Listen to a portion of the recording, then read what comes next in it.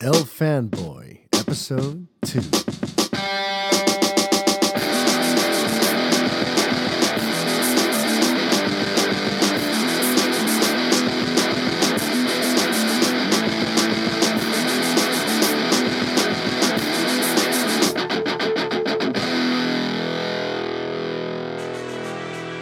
Hey everybody, what's going on? It's me, Mario Francisco Robles, MFR, checking in on you here for episode number 2 of FANBOY.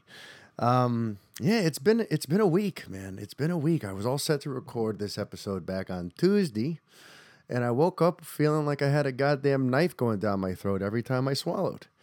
Found out that I had a bad case of tonsillitis. My voice was gone, and I had to take antibiotics for the last couple days. But as you can tell, I'm back, and I'm ready to sound off on a whole bunch of shit. Now, I'm going to start things off by addressing the fact that I've thought long and hard on the topic, and I know last week I was sort of waffling on the future of this here show. And I want you guys to know that this will be continuing. FANBOY is here to stay. I've decided I'm going to keep the show going. Last week I was sort of on the fence because, let's be honest. I had just lost one of my jobs, the one over at that site where I'd been for 3.5 years, where most of you know me from. And honestly, when you lose some income, the last thing you want to do is go, all right, now what more expenses can I add now that I'm making less money? And, running a podcast and doing it the right way, it does cost a little money. So it's going to come out of my pocket at a time when I should probably not be doing this. But I'm a dumb, impetuous, passionate, impulsive fool. And I enjoy this too much to give it up. So I'm going to be bankrolling the FANBOY podcast, and I'm going to be trying to get this right. I also want to apologize for all the technical difficulties. I'm still sort of figuring all this out. When I was on the other show, I didn't have to worry about logistics. I didn't have to worry about any of that behind-the-scenes stuff. All I had to worry about was getting a mic in front of my big-ass mouth and just talking to you.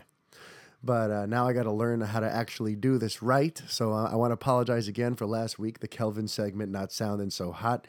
That was me just attempting to sort of cut corners. I didn't have the software to properly record the call. So we tried to do it through Kelvin's laptop, and something went haywire on his end. I can't fault him. He was just doing me a favor. But and then, of course, on the bonus episode for the Logan review, I found out that the mic I was using on that one, for some reason, only recorded on one side. So that bonus episode was only going into one of your ears or coming out of one of your speakers there. So I'm sorry. I will get these technical things worked out. I don't think today is going to be an issue because I'm using my my standard mic that I've been using for the last year, and I'm not doing anything fancy on the technical end. It's literally just me talking to you. So if I screw this up, man, I should just quit. I also just want to address before we get into the week's news and everything, just, I'm still sort of floored by all of the support I've gotten since that unexpected thing happened to me last week. It's been one hell of a ride, but I really tried to hit the ground running, and it looks like a bunch of you guys are running with me, and I can't even fucking tell you how much that means to me. The Logan video review is doing really, really well on YouTube. It's got a ton of views. Every day I get an email or two about a new subscriber, and the response to that review has been very, very positive, which kind of surprises me because I didn't even realize that shit was a half hour long. Like, I recorded it pretty much all straight through. And I'm like, in my head, I'm like, all right, that was probably like 10 minutes, 15 minutes. And when I looked at it, I realized a half hour had gone by. And I'm like, this is way too long. Nobody's going to like this. Nobody's going to watch this. No one's going to want to listen to this shit. And instead, it's been beautiful. I have a new YouTube channel, and it's growing really strong, really quickly. The FANBOY podcast has its own YouTube channel now, so you guys have to check that out. I plan on making all kinds of new video content, which I didn't used to do. I'm going to make that part of my new offerings now that I am a solo act. I'm going to be putting up some exclusive videos, exclusive specific rants on things that are going to be video only.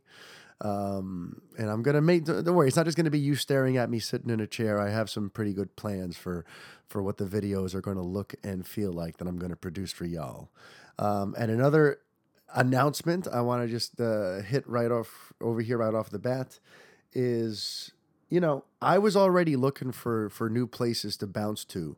Like I told you guys, when this sudden development occurred last week, it really is just something that happened a few weeks earlier than I was planning for, because I had already started asking. And it's funny, that happened on Monday. And by Wednesday, your boy, who you're listening to right now, actually signed a deal with IGN. They sent me over a contract, and I'm officially a freelancer over at IGN. They're good, and what the beauty of it all is, they want me to do pretty much all I want to do, which is editorials and reviews. And that's one of the things that was sort of pissing me off at the other place. I'm kind of over the whole daily news grind. I don't like that stuff. It's boring for me. And I'm never going to do that again. No matter where, like, if I do end up at another site full time, it's never going to be like the daily news stuff. I can't, it sucks the soul out of me to be writing articles about, like, here's the latest bonus feature on a Blu-ray. Here's a new poster. Here's trailer 17 for the 27th Marvel movie. I can't do it anymore. When I write, when I speak, I want it to just be me talking to you guys about how I feel about what's going on out there. That's what does it for me. That's what gets me going. And that's what IGN wants from me. And God damn it, I can't wait for my first assignment. It's kind of one of these things where it's like it's by assignment. So it's not going to be like a regular thing. So I will let you know when the first one comes. I'm going to be shitting a brick when it comes, because that is going to be easily the biggest stage I've ever been on in terms of being a writer, because IGN's readership is huge and it is rabid. And I always crack up because at the other site, like, I'd be doing cartwheels if an article I wrote got like 30 comments on it. Meanwhile, on IGN, even like an article about, look at the latest color of blue paint drying on this bathroom tile, will get like 400 comments on it. So I'm like, holy shit! Anything I write there, it's I'm gonna hear about it, and it's gonna be interesting. So I'll let you guys know when IGN sends me my first assignment and when you guys can check that out. I've also got handshake deals to write editorials for Joe Blow. And also, obviously, Kelvin has left me a beautiful open door over at Splash Report. I already gave them the written review for Logan. And my next review is actually going to be Kong Skull Island. So for those of you guys who enjoyed that video review of Logan, the follow-up will be about Kong Skull Island. I'm going to do an advanced screening of that next week. So I'll let you guys know when the video review and text review of that go up. Similar to the Logan one, I'll be putting the text version on Splash Report, and I will be putting the video version up on lfanboy.com. But all right, I think that handles all the business for now. Thanks again for everyone who has supported all those other endeavors. They are the YouTube channel, and I've also got my Facebook page that's been getting, it's been growing a nice little bit there, and on Twitter. And now let's go ahead and dive into what you guys are really here for, the meat and potatoes, to talk about the week's news. So the big thing from yesterday and the day before, these last 48 hours have been used. So it's kind of perfect that I didn't do the podcast on Tuesday, because the biggest stories actually hit in these last 2 days. So the first one we got to touch on is Matt Reeves is officially directing The Batman. Had I recorded this on Tuesday, my Matt Reeves coverage would have centered on the fact that he walked away from The Batman. And now, here we are. Lo and behold, he's back in. So it's official. He's locked in. There's been a Warner Brothers press release. They've issued a whole official statement on the matter, and Matt Reeves is officially taking over as the director now, after Ben Affleck stepped down a few weeks back. So a couple things.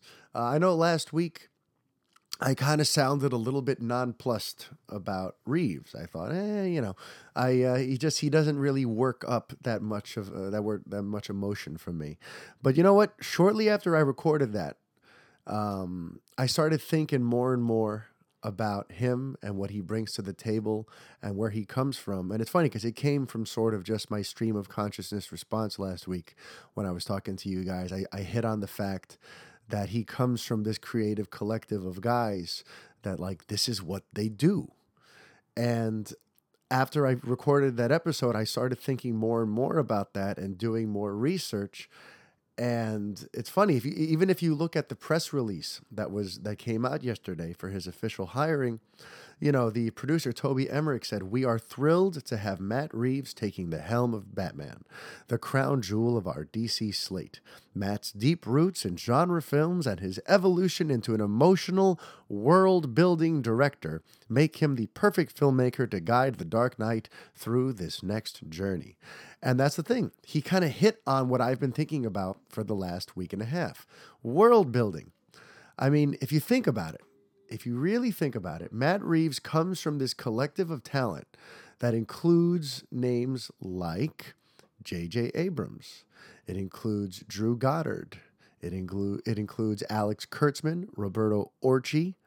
If you look at what these guys have done in the last 15 years or so, and they all, the fact that like they all came up together at the same time doing shows with J.J. Abrams, you realize that these guys all have some sort of knack for taking beloved properties, looking at them objectively, saying, okay, this is what worked, this is what didn't work, this is the fresh spin we could put on it. Let's go ahead and rebuild this world, this once beloved world. Let's bring it back to life. And there really is like a common thread if you look at it. When you're looking at names like Reeves, Goddard, Kurtzman, Orci, and Abrams, from that collective of talent, we've gotten the rebirth of the Star Trek franchise because, Bad Robot, those guys, they relaunched Star Trek back in, what was that, 2009. And I thought that was really good. They also, obviously, Abrams brought Star Wars back with The Force Awakens, and now it's back on top and it's doing huge. And I thought The Force Awakens was great. I know some of you are going to argue with me that it was too much of a remake of A New Hope, and we can discuss that at a later date. I actually want to have a whole Force Awakens themed episode later this year when The Last Jedi is coming out.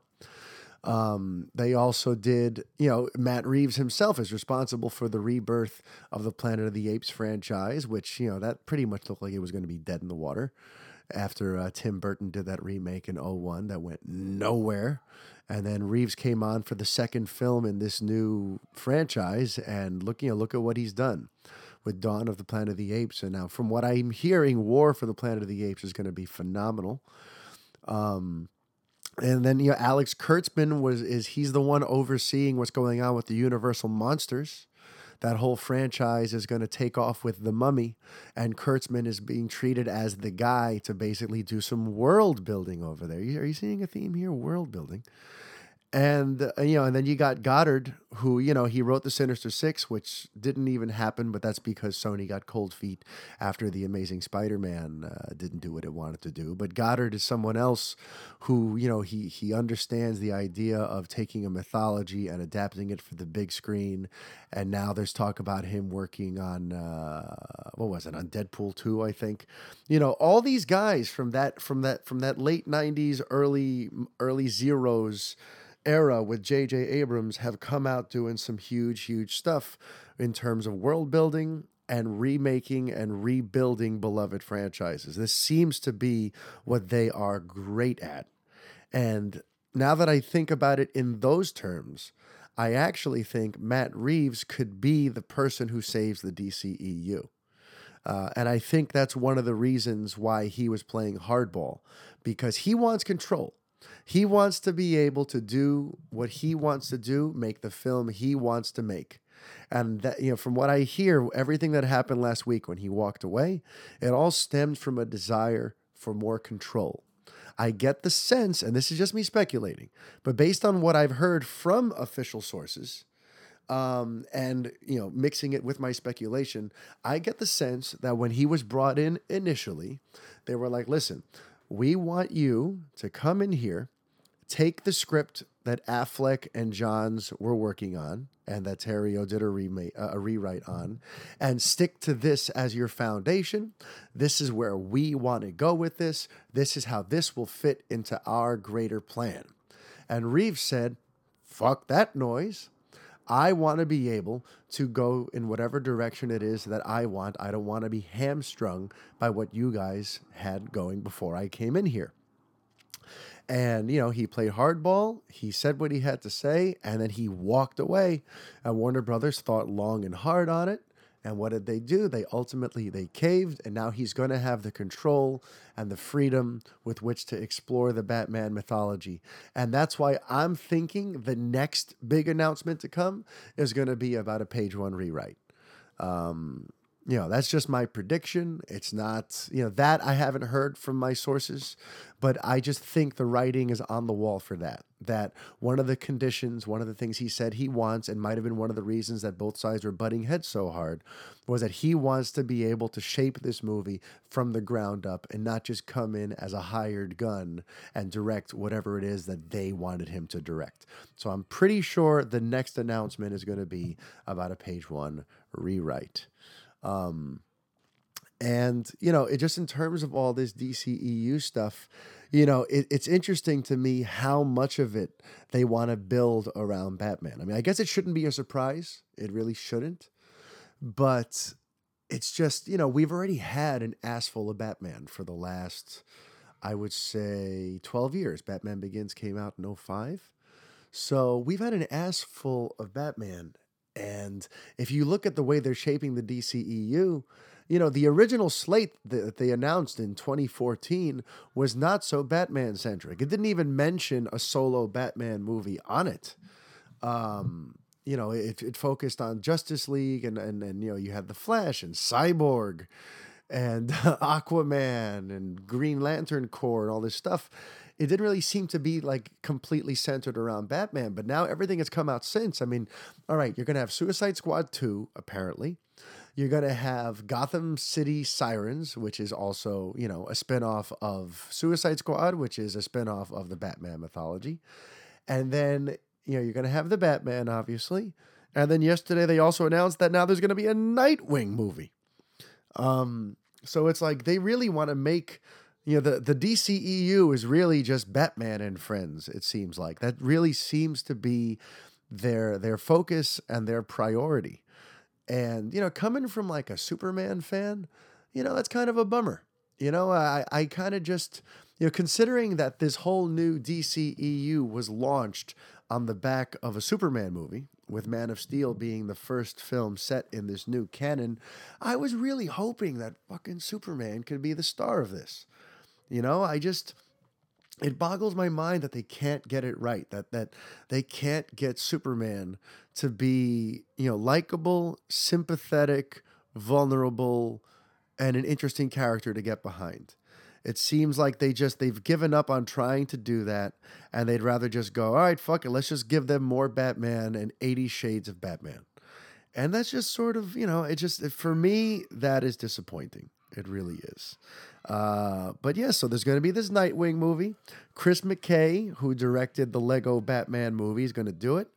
And I don't know, there's not much to know about Chris McKay. You look up his resume and you realize a lot of it is just TV and a lot of it comes from satire. A lot of it is, Robot Chicken. And he did the Lego Batman movie just now. And he seems to be good at like lampooning stuff and satirizing and sort of just having fun and bringing levity to these kinds of fanboy projects. And I kind of so my initial read on the Nightwing situation and why they brought in Chris McKay is that it's fairly clear he's being brought in as part of this effort to lighten things up. I don't think Nightwing is going to be a comedy by any stretch. It's not going to be like a live action extension of the Lego Batman. But if you just look at this guy's strong suits and what he's known for, you can tell that Nightwing is going to be probably a lighter, more fun movie than we have seen so far. And, just like with the announcement from Dwayne Johnson last month, about how the DCEU is moving towards in a direction of hope and optimism and fun, Chris McKay seems to go perfectly in that mold. So my first read on the Nightwing situation is, okay, so they're going to be lightening things up. That's why they want McKay. And then also, last night on the Twitter, I went off on a bit of a theory. I kind of just, it just literally leapt out from my brain, through my fingertips, into the phone, and I blurted out a theory that if you guys missed it last night, I'm going to just reiterate the nuts and bolts of it. As you guys know, these last few weeks have been sort of tumultuous behind the scenes. There's all these rumors that Ben Affleck wants to bail, and there's all this talk about the Batman, no matter what, being his last movie. And we know that, it just seems like there's a lot that's up in the air. There's the whole thing with Matt Reeves coming and going and coming again. I think one of the things that came out of all these meetings and why this Nightwing movie was announced pretty much the same day as the Matt Reeves thing is the Nightwing movie is going to pave the way for the guy who's going to take over for Ben Affleck. I think they're going to go a route that's been explored in the comics before, where Dick Grayson is going to end up being Batman. And they realize we can't just introduce Dick Grayson in the Batman and then just by the end of it make him, have him inherit the cowl. That would be too rushed. So I get the sense that this Nightwing movie came from all of these discussions, and they decided, okay, so here's what we're going to do. We're going to make a Nightwing movie that's going to get everyone invested in this fun, badass Dick Grayson. Then we're going to have him pop up in the Batman. We're going to introduce that idea, possibly in Nightwing, that the Batman is a symbol and that Bruce Wayne is looking to pass that mantle down at some point. And then by the end of the solo Batman movie, he will pass down the cowl to Dick Grayson. I really think that's going to be the sequence of things. I think this also works with Ben Affleck's original deal, because as Kelvin and I discussed last week, it looks like Affleck always had a hard out as part of his deal. He always had a hard out where, listen, I'm going to make a few of these movies with you guys, but then we're going to segue into something like a Batman Beyond, where there's going to be a younger guy who takes over, and I can maybe just do a cameo in future movies as like the older, retired Bruce Wayne. So he always had an out, and I think that they're just realizing like we need to get to that out right away because Affleck really doesn't want to be here anymore. And listen, that's not a knock on Affleck. Like I wrote on the site last week, if you guys have visited lfanboy.com at all, I posted a little thing last week about how I discovered that the reason for a lot of what's going on with Affleck is actually more personal than it is professional. And it kind of makes me look at the whole thing a little differently. I'm not going to get into the details just as I didn't there. I don't want to get into like the sleaze and the celebrity gossip. It's not my place. But just know that it sounds like Affleck, the man, needs this. He needs to sort of be able to take a step back, reassess his next steps, get his affairs in order before he can kind of just commit to something again. And looking at it through that lens, I totally understand why he probably needs to step away from all this. So there's kind of like a no hard feeling situation right now if he does end up bailing on the DCEU. And look, if they do it right, if they really do it right, by introducing a good Dick Grayson that gets us all excited in Nightwing, and then have him pass the cowl down in the Batman, then, who can fault them? Who can fault them? Then, one of the other big topics is, who might play Nightwing? And I'm thinking it's going to be Armie Hammer. I really get that sense. I mentioned it in a fantasy casting like 2 months ago. He's been sort of like lingering around in the background. There were those pictures that went up on social media of him with Joe Manganiello, who's playing Deathstroke. And, him and Jeff Johns had some fun playing with fans about the fact that Hammer seems to be working on something DC related. Listen, Hollywood's been trying to make Armie Hammer a big deal for a while. For whatever reason, they see him as a big deal. And I'm not questioning them the guy seems to have chops. He's more than just a guy with a good look. He seems like someone who's pretty good. I've had one of my best friends whose opinion I tend to value. He told me that I need to see The Man from U.N.C.L.E. because apparently Armie Hammer is really good in it. And the chemistry between him and Henry Cavill, who plays Superman, is very, very good to watch. Very fun. So that's got me thinking, if you look at the fact that Hollywood wants this guy to be a big deal, between The Lone Ranger and The Man from U.N.C.L.E. and some of the other high-profile things, he was also cast as Batman back in 2009 when George Miller was going to direct Justice League Mortal. He's one of these guys that like Hollywood's been trying to push on us. And I think this Nightwing movie is going to be when they finally really pull the trigger. And, they're going to try to make his Dick Grayson a huge, huge deal because he's going to become the new Batman. And that's going to be fun for people, that cult following that The Man from U.N.C.L.E. has garnered, because now it means that we will get Armie Hammer and Henry Cavill together as the world's finest Batman and Superman. It just won't be Bruce and Clark. It'll be Dick and Clark. Dick Clark. Anyway, so I think Armie Hammer is probably the front runner to play Nightwing, and I think he probably has been for a while. And I would expect an announcement about that. I wouldn't say soon, because I'm not really sure what the timeline is for any of these things. But if my speculation is correct that Nightwing is going to come first and they're going to want to get that movie made pretty quickly, then, I think the Armie Hammer casting might be one of the first bits of news that we hear about that movie post the official announcement that came yesterday. So that's just sort of my feel on it. That's my speculation for where they're going with Nightwing and Batman and all that stuff. And just to sort of wrap up on the DCEU, I really think Matt Reeves can be the guy who turns this thing around. And I guess, for me, the big question before I leave the DCEU, the big question is, what does this mean for having Jeff Johns as the guy overseeing things? How can he really be overseeing things if they're giving Matt Reeves a situation where he can build his own movie? How can he really be overseeing things if, from what I've heard, James Wan was also given a lot of leeway to make his Aquaman the way he wanted, because otherwise he would have left if they tried to, make him fit into Johns' vision. So I'm curious how all this works in terms of the power structure over at DCEU, at Warner Brothers DC Entertainment. That this has been a topic I've been investigating and looking up on and researching for quite a while now. I really don't know what the structure is there anymore. It's very confusing, because you have Jeff Johns there as the chief creative officer, and in theory, he was going to be the Kevin Feige who oversees and maps out everything. But then you got guys like Matt Reeves coming in and saying, well, fuck that, I want full control. And then Warner Brothers going, all right, go for it. So I don't know. I don't know what all of this means, but I guess we're just going to have to see how it all plays out. For now, we have a very, very Batman future to look forward to.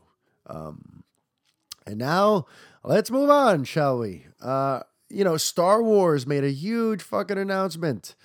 Star Wars, StarWars.com announced that it's looking like, I want to get the phrasing right. StarWars.com, Making Star Wars, says that the original trilogy is going to get released on Blu-ray for the 40th anniversary.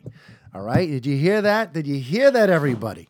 But long before George Lucas got his greedy mitts onto the old footage and added a whole bunch of crappy CGI, before he made Greedo shoot first, before he before he did all of the bastardizations that he did to the original trilogy, there was the original trilogy, the theatrical cuts, the films that brought us into that world to begin with. They got us so excited about that galaxy far, far away. we are finally going to get to see those on a proper home release for the 40th anniversary later this year. If what Making Star Wars is reporting is true. They say they do hedge their bets a little bit. The editor-in-chief of the site refers to it as a rumor, and he's sure to remind us of that it is a rumor. But I don't know. Yeah, he sounds very confident about it, and we know Disney has the resources to make that sort of thing happen. Because one of the hangups was that I believe this is all off the top of my head, but if memory serves, A New Hope was still technically owned by Fox or something like that. There was some sort of deal there where Fox, which was the original distributor for the Lucasfilm original trilogy, still owned some of the original trilogy stuff. And Disney, would have to work out a deal with them in order to get that and then release it. And it looks like they're going to do it. And I think Disney has the bank to do it. So why the fuck wouldn't they? I mean, all along, I've just wondered, why wouldn't you do that? Especially now that Lucas is out of the picture and he was the one who was putting the kibosh on the whole thing. Give the fans what they want. At the worst, you're just going to make some extra loot on the side. So who has anything to lose? The fans have everything to gain. The studio has pretty much nothing to lose. So on that front, thank God. Let's hope it happens. I think it will. And that is some of the big news coming out of Star Wars this week. There was also that first official photo from the Han Solo production, which has officially begun filming. And I was actually surprised. I was surprised. Alden Ehrenreich, when they first announced him, and I saw the pictures of him, I'm like, this guy looks nothing like Harrison Ford, nothing like Han Solo. But you know what? In that shot, in the cockpit, with the hair a little longer, I'm like, I guess I can kind of see it. I mean, listen, I'm still not sold on the fact that this movie even needs to fucking happen. But, I can sort of visually see how he can carry on the Han Solo essence. I can see that now, thanks to that picture. And one of the other big rumors is that we're going to finally get a title for that movie. Because, everyone's just been referring to it as like the Star Wars Han Solo anthology film or Han Solo, a Star Wars story. The rumor is that at D23, we're going to get the official title reveal. So, hey, I mean, that works for me. I wonder what it'll be. I wonder if it'll be something sort of like, The Smuggler's Run.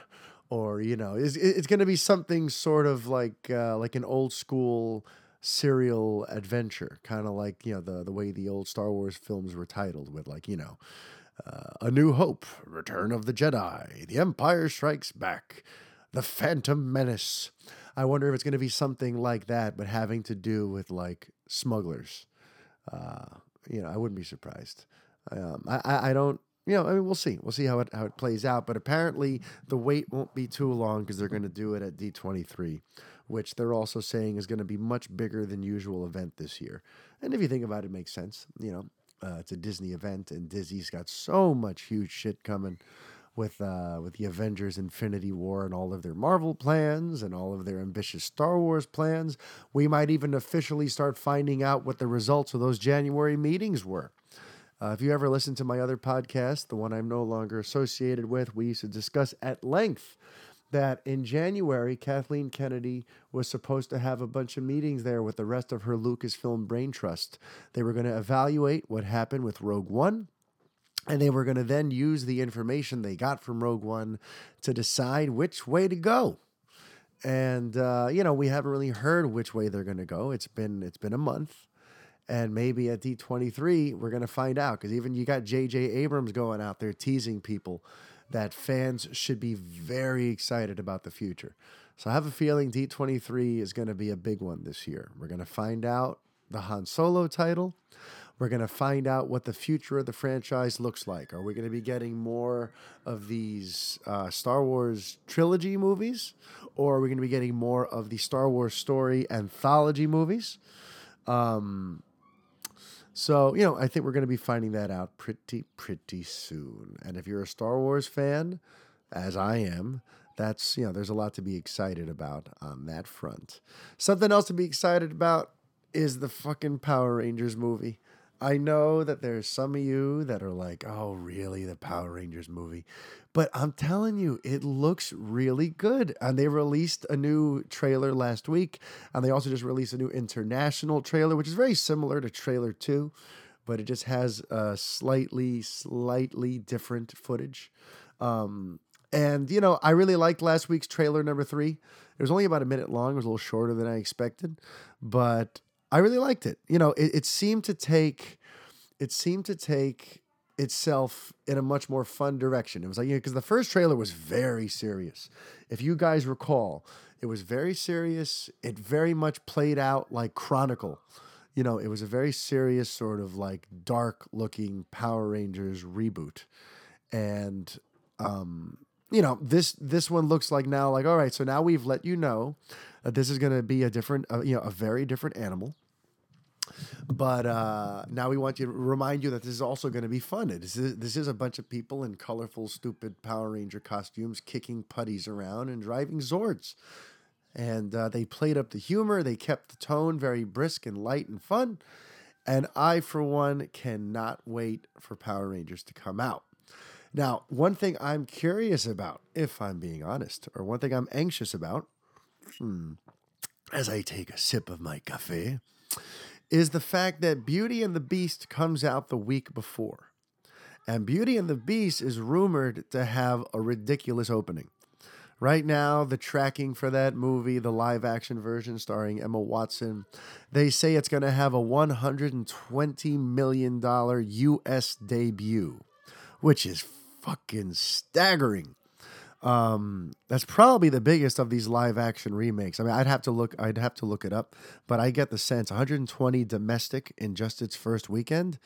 I don't think anyone's going to top that. And the thing is, it's probably still going to be riding on that momentum a week later when Power Rangers comes out. So one more sip of my coffee.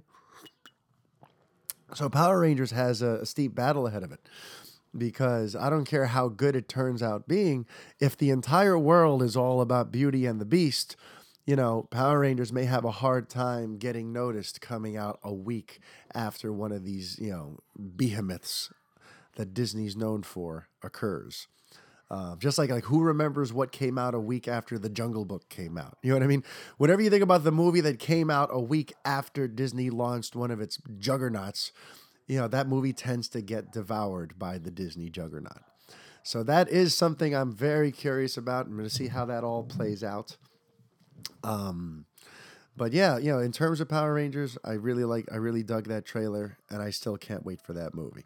Moving on, there was also the story that came out earlier this week about Mr. Joe Carnahan being brought in to co-write the script for X-Force, and now there's even talk he may direct the X-Force. And anyone who follows me on the Twitter knows that my heart is aflutter about that news. I really do think very highly of Joe Carnahan. He's someone who I think has just been one of these guys who's waiting for the stars to align to get that beautiful merger between artist and project. And I think X-Force could be that. If you look at his previous resume, if you look at like Smokin' Aces and you look at A-Team and you look at sort of what he's known for, X-Force is going to be right up his alley. And I really think, I was in love with the sizzle reel he put together for that blind guy, Daredevil, when he was trying to pitch a very pulpy 1970s Daredevil movie to Fox before they gave the rights back to Marvel. I think the guy's got balls. I think he's got vision. Like I said in a posting yesterday, I think he's like the love child of Quentin Tarantino and Michael Mann. And maybe that's maybe I'm too overly excited, but I really do think very highly of Mr. Carnahan. So hearing about him and X-Force for me just feels like, yes, that's it. That is a perfect merger of worlds right there. And a cool little subplot to all that was, while me and my regulars were discussing this topic on Twitter yesterday, we tagged him in it. And wouldn't you know it, Mr. Carnahan took the time to like a couple of those tweets. So he was keeping up on the conversation, and he likes that we are excited about it. And then that got me wondering. I know Mr. Rob Liefeld, the co-creator of Deadpool, is he's fucking awesome, by the way, because he's so accessible on social media. And I mean, we even had him on the old show, and he's been a good friend. So I reached out to him on that public forum known as the Twitter. And I asked him, what do you think of Joe Carnahan coming on board for X-Force? And he referred to it as a championship move, if I ever heard one. So if that's not a ringing endorsement, I don't know what is. I do not know what is. For the co-creator of Deadpool to think that Joe Carnahan is a championship move, that's got to feel pretty good if you're Mr. Carnahan right now. And hearing that fans out there are excited has got to feel pretty damn good for Mr. Carnahan. And in general, I keep saying it, and I'm going to beat this dead horse until it's fucking dog food. I really think we need to start taking special care and attention for what Fox is doing over with their X-Men franchise. Logan is a fucking milestone achievement in the superhero genre, as I said in my review, and as you guys will see when it comes out. Logan is fucking phenomenal. Deadpool was phenomenal. And you really get the sense that they are they're about to blaze a very exciting new trail. And I know people like to go crazy about the continuity and the timelines, and this doesn't match up, and what are they going to do about this or that, and the logistics. Listen, I almost think this works in Fox's favor. The fact that they've never been a slave to a particular timeline or a particular continuity kind of works in their favor now, because as they prepare to sort of relaunch and rebrand and reimagine the future of the franchise, now is when they can really sort of pick a direction and run with it. And had they been tied down 1,000% to an old continuity, it would be hard for them to do that pivot.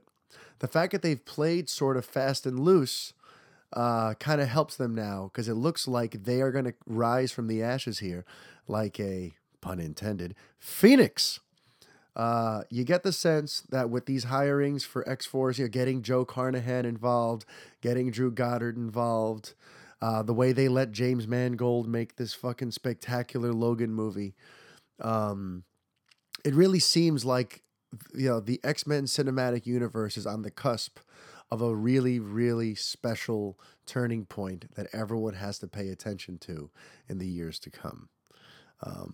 And that's just, the Carnahan thing for me was just further evidence of that they are getting the right people involved. They are pushing the right kinds of projects, and they're taking their time to get this right. They're not rushing these movies. They didn't say they're doing X-Force and here's the release date for it, and here's this and here's that.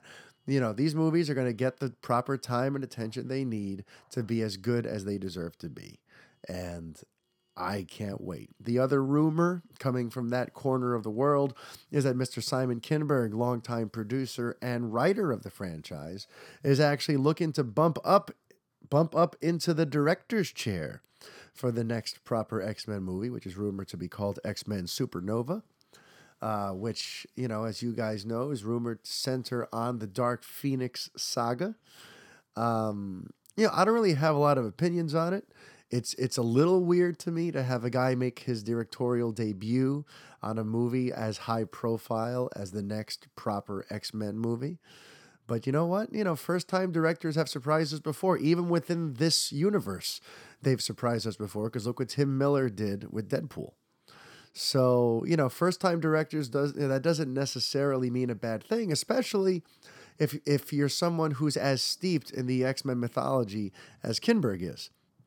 So he definitely, he's been around long enough to know what these characters are and to know what works and to see what hasn't worked.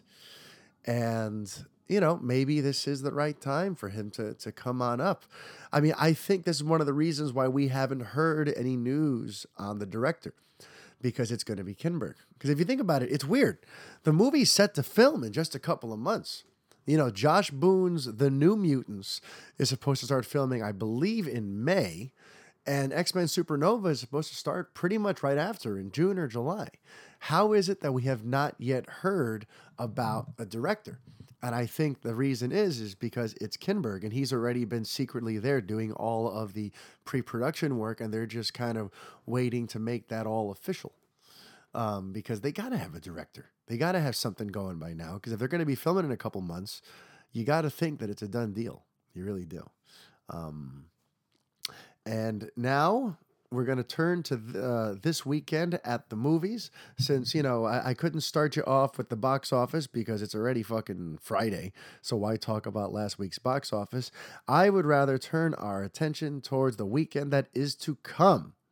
Right now, there's really only one major movie that's coming out this week, that you guys have to pay attention to, and that is Get Out, the Jordan Peele movie. He wrote and directed it, I believe. I know he directed it. I think he also wrote it. Let me make sure of that before yep, he wrote it too. The big thing about this, and this is pretty stunning, it's got 115 reviews in on Rotten Tomatoes. And get this, it's got 100% approval rating on the tomatometer. So nobody who has seen this movie has disliked it yet. That's pretty fucking crazy. So if you think about it, this movie is primed to do really well.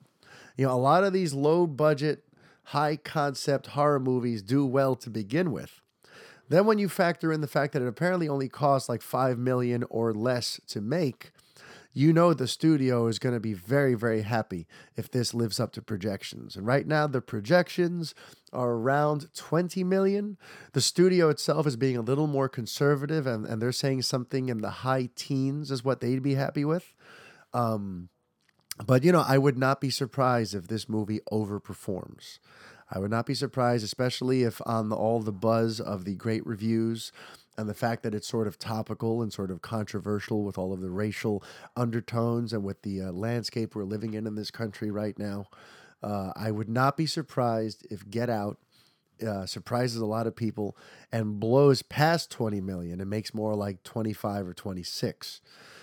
We will see. Of course, the big rival there will be the Lego Batman. Lego Batman made 32.7 mil last weekend. And right now, people are saying that the projections, if you look, are between, 16 and 18 million. Just kind of like what the folks behind Get Out think it's going to make. So it's going to be a close race between those two. And even just looking at last night's showings, last night, Get Out had its Thursday preview performances, and it made 1.8 or 1.7 million. And guess what the Lego Batman made? The same amount. And the Lego Batman's already been out a week.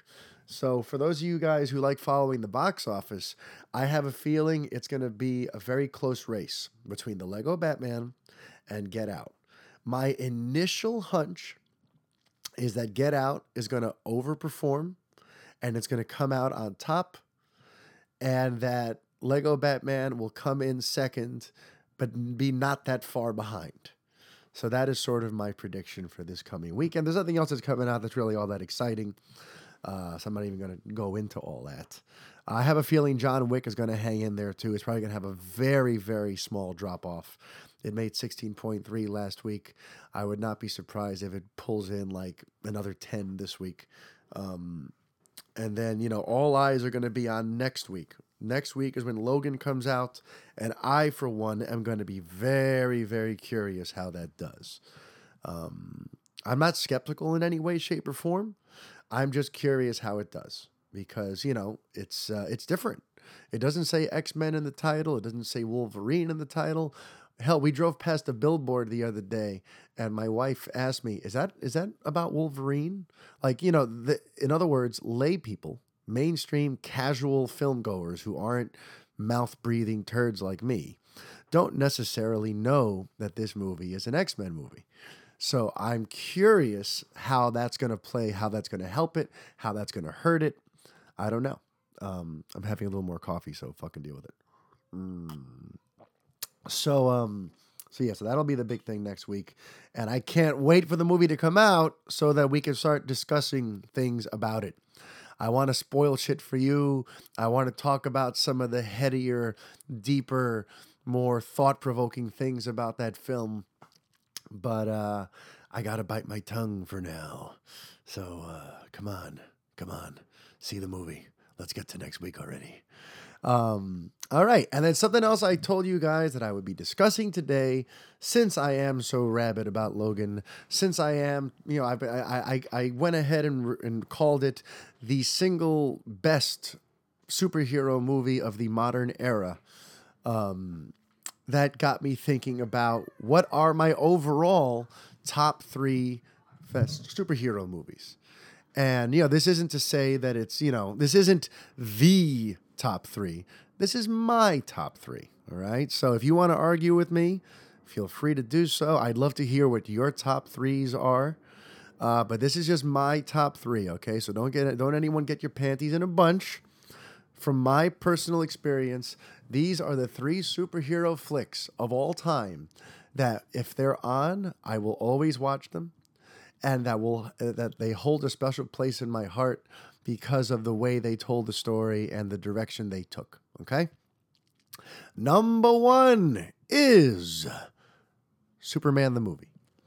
Richard Donner, Superman the movie. By the way, I haven't written anything down. This is all literally stream of consciousness style. So fucking deal with it. We're going to deal with it this way. Superman the movie for me, I know it's popular for people to shit on it because they say, oh, it's so corny, it's so campy, it's so dated, it feels so from the 70s, blah, blah, blah. If you made it now, it'd be a joke. Well, you know what? You can't go by that. That is a childish, simplistic, bullshit, immature way of looking at things. Because there's all kinds of classic movies that we understand are products of their time. You can't judge Charlie Chaplin's Modern Times by 2017 standards.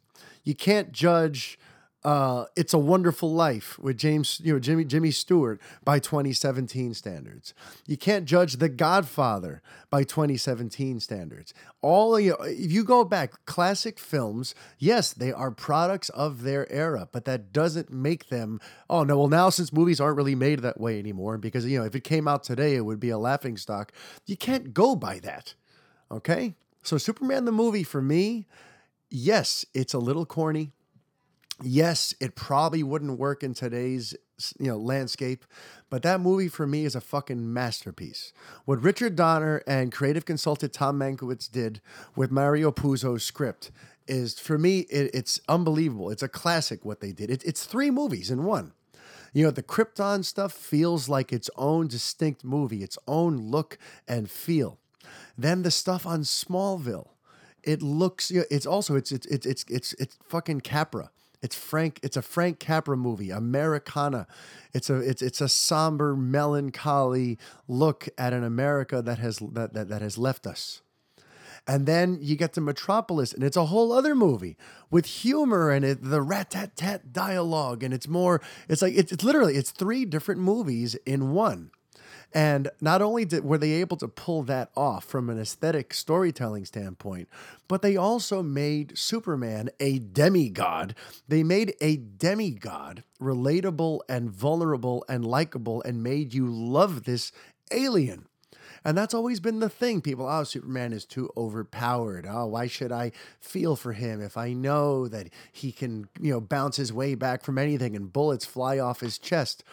They found a way to make Superman vulnerable, which if you look at the current situation, people still have a hard time doing. The current mold for Superman is to make him darker and more brooding and to make him this complex sort of like tortured hero. And you don't have to go that way. They found a way to focus on the elements of the character that are universal, that are human.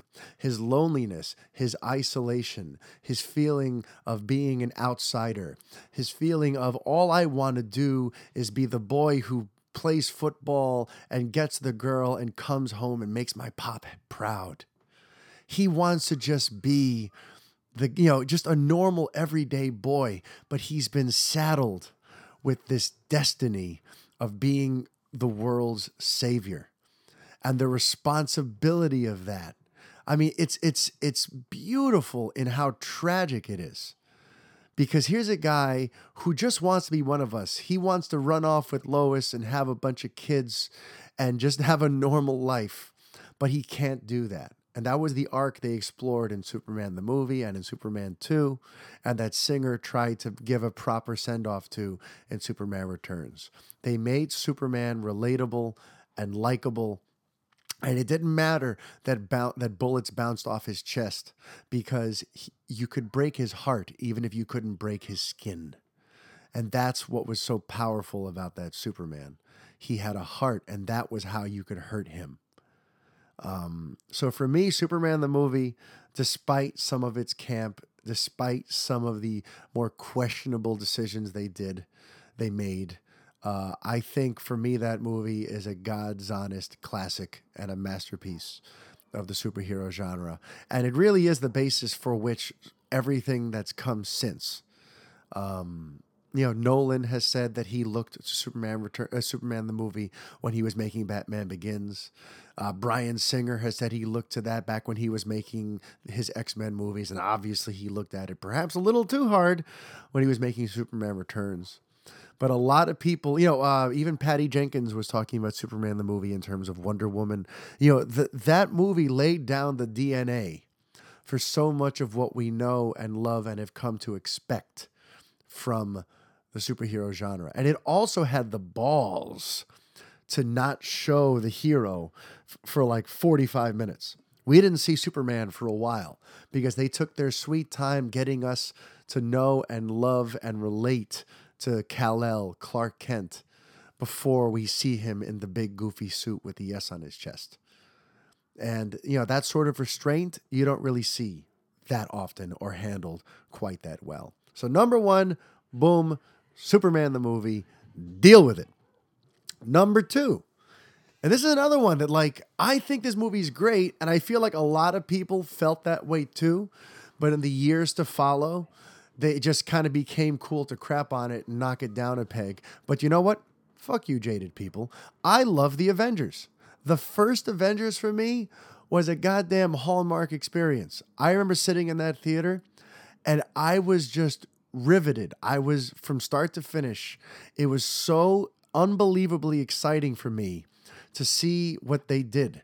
The way they took all of phase one and they took all the crumbs, all the different things that were planted in those films, and told a movie that brought all four of those heroes together, put them up against a villain that you love to hate, and found a way to merge all those mythologies, make them all fit into each other. You have a Norse god, you have a dude in a robot suit, you've got a green rage monster. You've got all these different kinds of heroes, and they found a way to make it all work. And it was so entertaining. All those little scenes, it just, for me, I was just blown away by it. Everything, the Black Widow interrogation scene when she's dealing with the Russian mafia. When we get to meet Mark Ruffalo's Bruce Banner when he's in hiding and he goes to help the kid and then he's surrounded by all those agents of S.H.I.E.L.D. and that whole thing.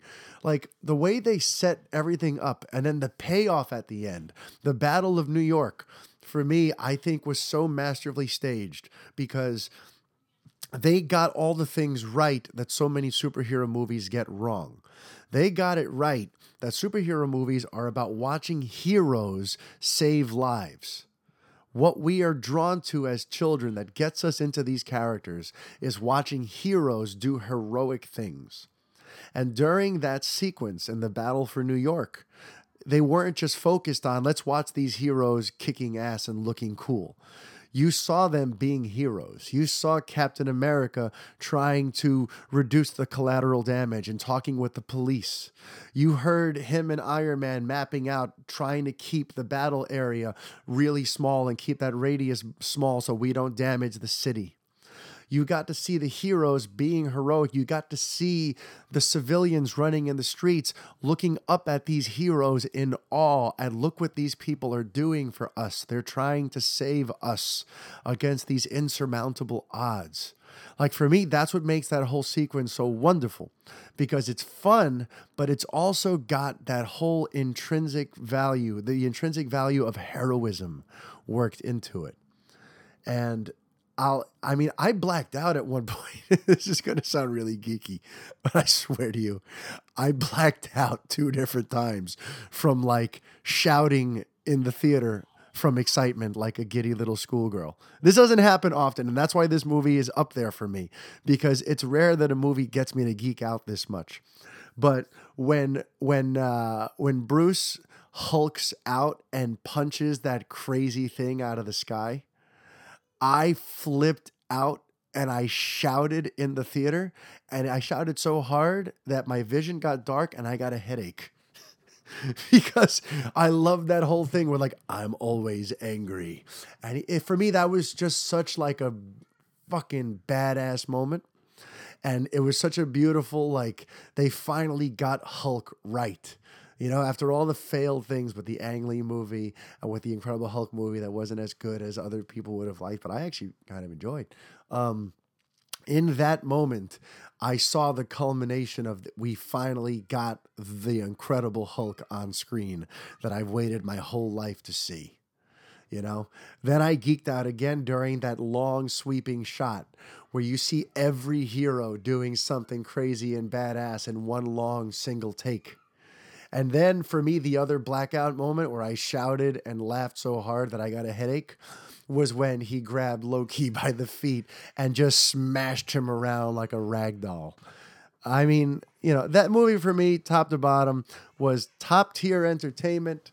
It was also top tier superhero filmmaking. It was the perfect culmination, the capper to phase 1. There's nothing about that movie that I disliked. I mean that. I like the dialogue. I love the characters. I love the action set pieces. I love the pacing of it. I think The Avengers is easily the best of the MCU and the second best superhero movie that's ever been made after Superman the movie. Now, this third one might be a little controversial because, well, I'm about to give it away, but you guys haven't seen it yet. And it also might be controversial because how can I go ahead and call this an all-time movie considering how new it is? And who knows, maybe I will one day change my mind.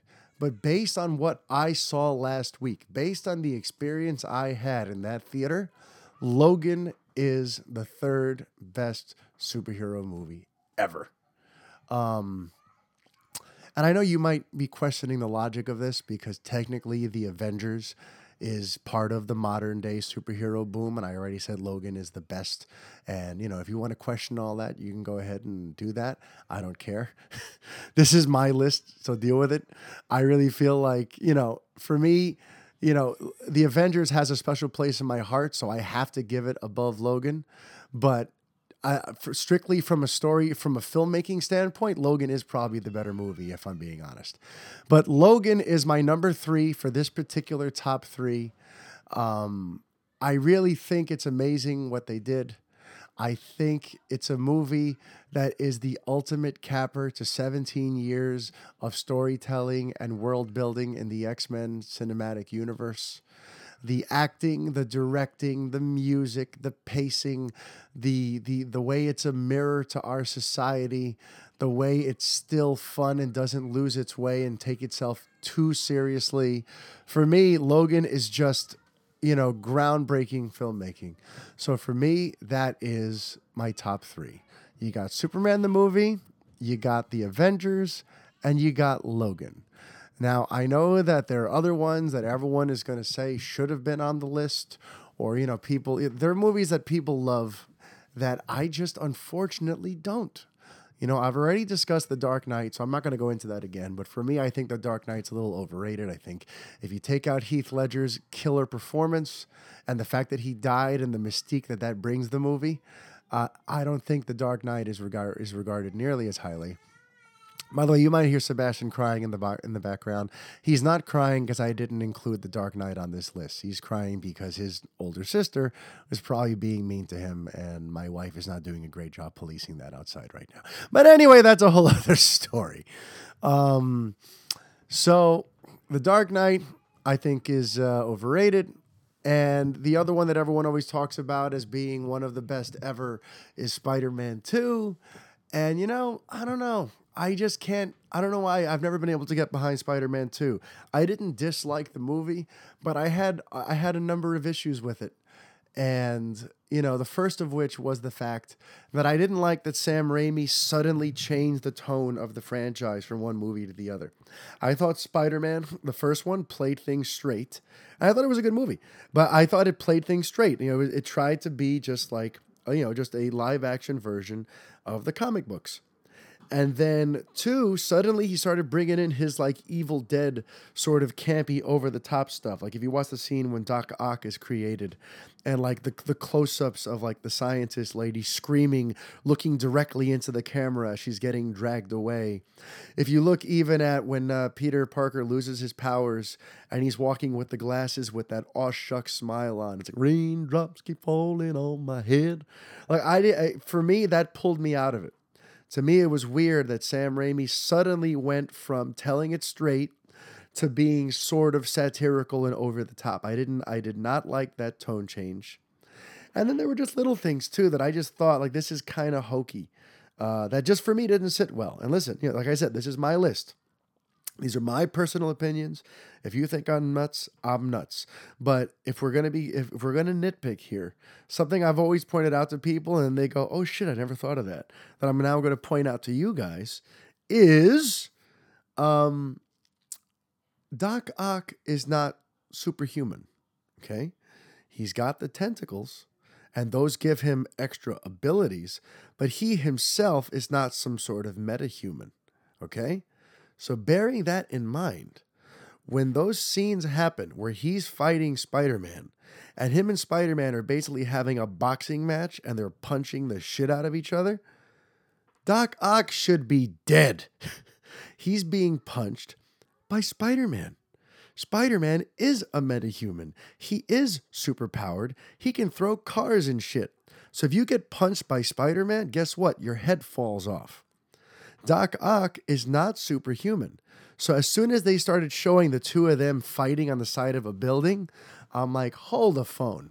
Doc Ock would be dead, and the punches that he's landing on Peter Parker shouldn't even register. So that pulled me out of it, just like 90-year-old Aunt May hanging off the side of a building holding an umbrella pulled me out of it.